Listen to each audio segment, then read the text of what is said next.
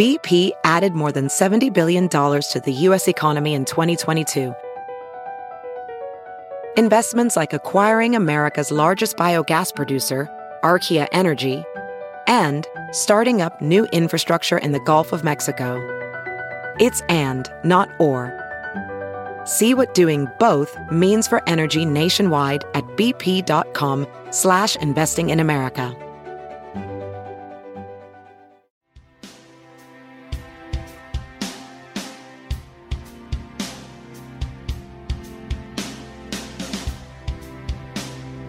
For the better part of the last decade, science fiction finally evolved from a niche genre into a mainstream staple. And while many people are familiar with the so-called fathers and grandfathers genre, the women who have been instrumental in creating and shaping the nerdverse have largely gone unrecognized. Until today. I'm Cher Martinetti, and this is Sci-Fi Wire Fangirl's Forgotten Women of Genre, a podcast where we tell the stories of the women who helped some of the most famous fantasy worlds become a reality.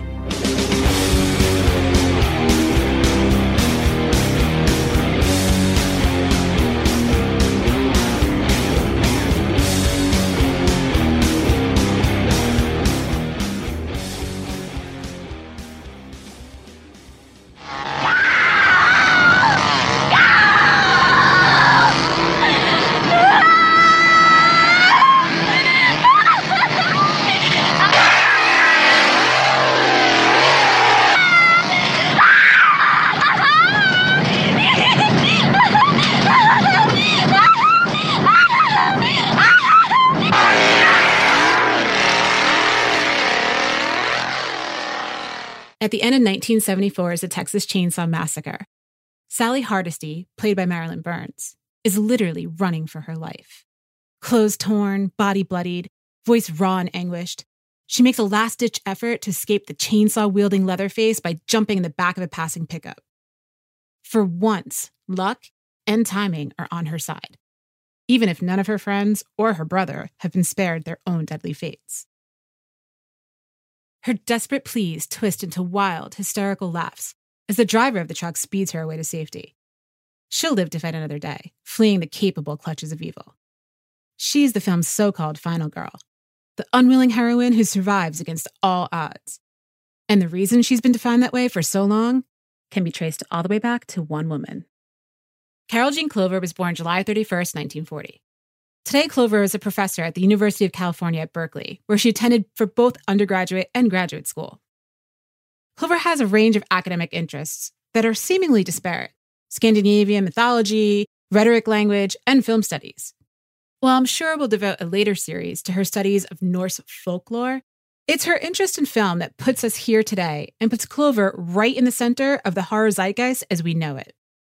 Her areas of interest aren't quite as random as they might seem. From old Icelandic literature to the films of John Carpenter, Clover's focus is on the social historical, specifically sex and gender. In 1992, Clover took her interest to the page with the release of Men, Women, and Chainsaws, Gender in the Modern Horror Film. And in that book, she gave us a term so powerful, it resonated throughout horror as a genre. In 1992, the landscape of horror movies looked very different than it does today. The genre had yet to experience the resurgence that would see it revisited on a humorous, tongue-in-cheek and meta level in movies like Scream, which lovingly poked fun at some of its most well-known tropes while breathing new life into a class of cinema that had been stalled in recent years.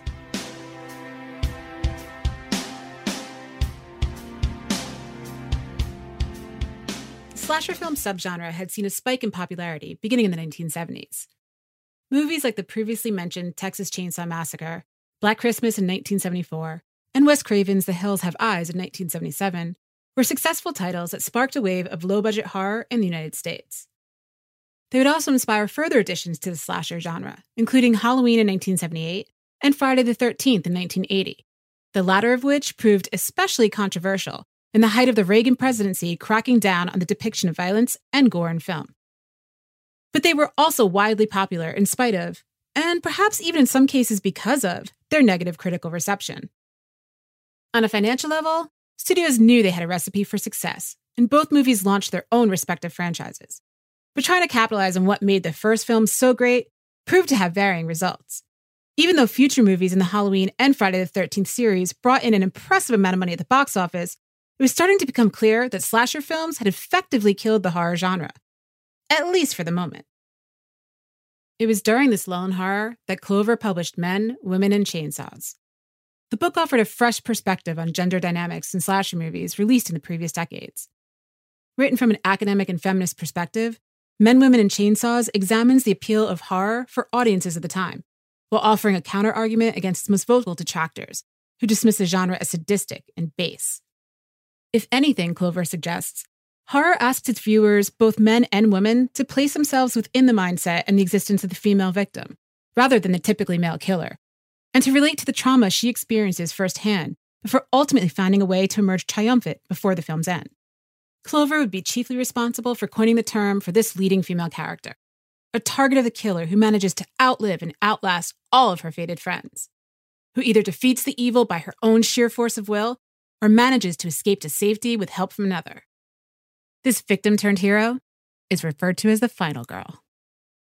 In Men, Women, and Chainsaws, Clover explains, she is the one who encounters the mutilated bodies of her friends and perceives the full extent of the preceding horror and of her own peril, who is chased, cornered, wounded, whom we see scream, stagger, fall, rise, and scream again.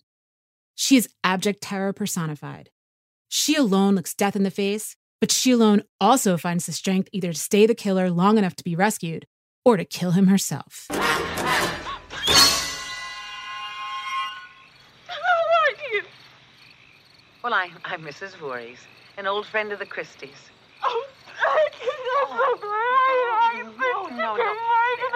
Now, look, I can't help you if you don't calm down. But please. she's dead and he's dead and, oh my God, poor Bill. Oh, God. All right. Come on, dear, then show. No. No, but it's all right.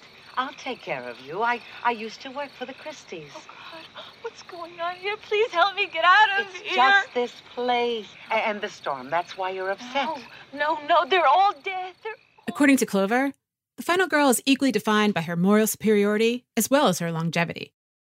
Unlike her peers who frequently engage in underage drinking and premarital sex on screen, the final girl abstains from those kinds of activities, and for the most part, isn't depicted as having any significant sexual desires at all. She's conservatively dressed, virginal, more interested in her studies and participating in any quote-unquote extracurriculars. Even her name is often more gender ambiguous than those of her other girlfriends, like Adrienne Barbeau's Stevie in 1980's The Fog, or Linda Blair's Marty in 1981's Hell Night. In Men, Women, and Chainsaws, Clover points out that the final girl eschews what would be traditionally deemed female traits, and isn't even fully feminine, just as the killer is not fully masculine. Her sexual reluctance sets her apart from the other girls. She possesses intelligence, gravity, competence in mechanical and other practical matters, which, ironically, are more in line with the very boys she fears or rejects, as well as the killer himself. The final girl is also the one character who seems to develop an almost uncanny sense for danger prior to any of her friends. It's her perceptiveness of the looming threat that awaits which often shapes some of the plot's most terrifying tension. One could argue that her decision not to have sex, drink, or do drugs, or any combination of the three, is what allows her to remain alert, vigilant, and one step ahead of the killer, even while the rest of the group falls victim to his deadly plans. In this way, Clover says, the final girl is the only character whose perspective approaches our own privileged understanding of the situation. In other words, the reason we can relate so much to the final girl, it's because she knows almost as much as we do about what's about to go down. Come on, Tommy. Now lock the door!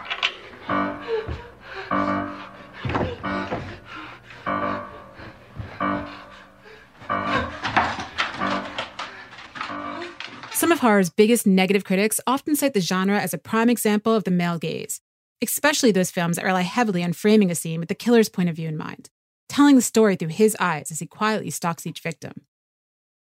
But Clover argues it's possible that slashers, not to mention other controversial horror subgenres of the time like rape revenge, are actually intended to create empathy for the women suffering on screen, especially for male audiences. In Men, Women, and Chainsaws, she posits, our closest to him wanes as our closeness to the final girl waxes, a shift underwritten by storyline, as well as camera position. By the end, point of view is hers. We are in the closet with her, watching with her eyes the knife blade pierce the door. In the room with her as the killer breaks through the window and grabs at her. in the car with her as the killer stabs through the convertible top, and so on. As the plot goes on, Clover makes the case that the audience's perspective gradually shifts to the final girl instead. We're no longer lingering with Michael Myers as he hunts down unlucky teens of Haddonfield on Halloween night. Instead, we are right beside Laurie Strode, who has locked herself in the bedroom closet, curled up into a tiny ball to escape him, until she realizes she can turn a coat hanger into a weapon. Clover's argument can also be examined as a viable theory through other, more controversial horror flicks, like the 1978 rape revenge movie, I Spit on Your Grave. Here, there's no shifting perspective to speak of. As Clover points out, most of the action is registered from her vantage, and there is no doubt whatever that its sympathies lie with her. In terms of its lead, Jennifer, played by Camille Keaton, her sexual assault is unflinchingly depicted, so much so that you can't help but root for her in later scenes when she later seeks decisive, bloody revenge on her attackers. The final girl definition established by Clover would eventually transcend the scope of academia and take shape within the very foundations of the horror genre itself. But it's important to consider the landscape of its origins, as well as the myriad of ways in which horror has evolved and changed since its initial creation.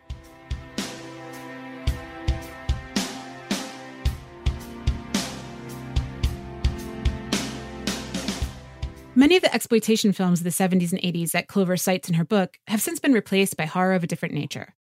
As previously mentioned, in the 90s, horror decided to spoof itself through a new generation of movies, providing their own meta-commentary. And by the early 2000s, found footage horror was carving out its own niche with films like The Blair Witch Project and Paranormal Activity.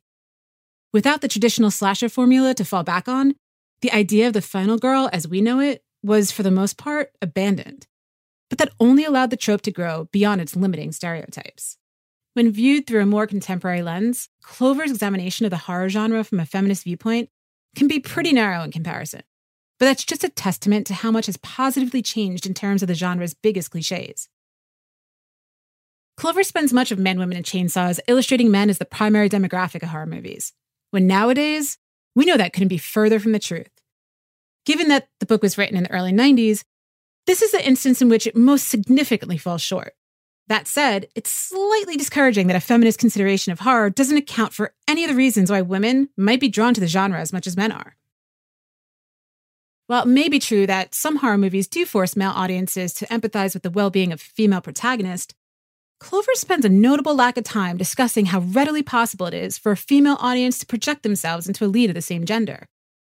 Then again, maybe that's the point. Women don't have to work too hard to identify with the final girl when they already have their own horror to deal with in their everyday lives. You would have killed me. No. That was never supposed to happen. Even if you hadn't meant to kill me, you must have known I could have died. No. You were supposed to be the witness. A person with a clean record that could attest that our family and neighbors had been murdered by unknown lunatics. It was, in fact, a very important part of my plan that you be unharmed. The final girl has undoubtedly changed for the better since Clover first established the trope back in 1992. And the conversation around her has definitely surpassed the argument Clover laid out in her book. Gone are the regressive standards that lay out the unspoken rules the final girl has to follow in order to survive through the night. These days, she's the one enjoying herself right alongside her friends without fear of judgment or a fixed set of predetermined consequences.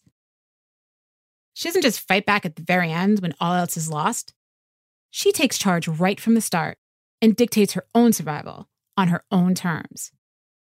Clover herself admits these films offer variant imaginings of what it is or might be like to be a woman, to menstruate and to be pregnant, to be vulnerable and to endure male violence, to be sexually violated.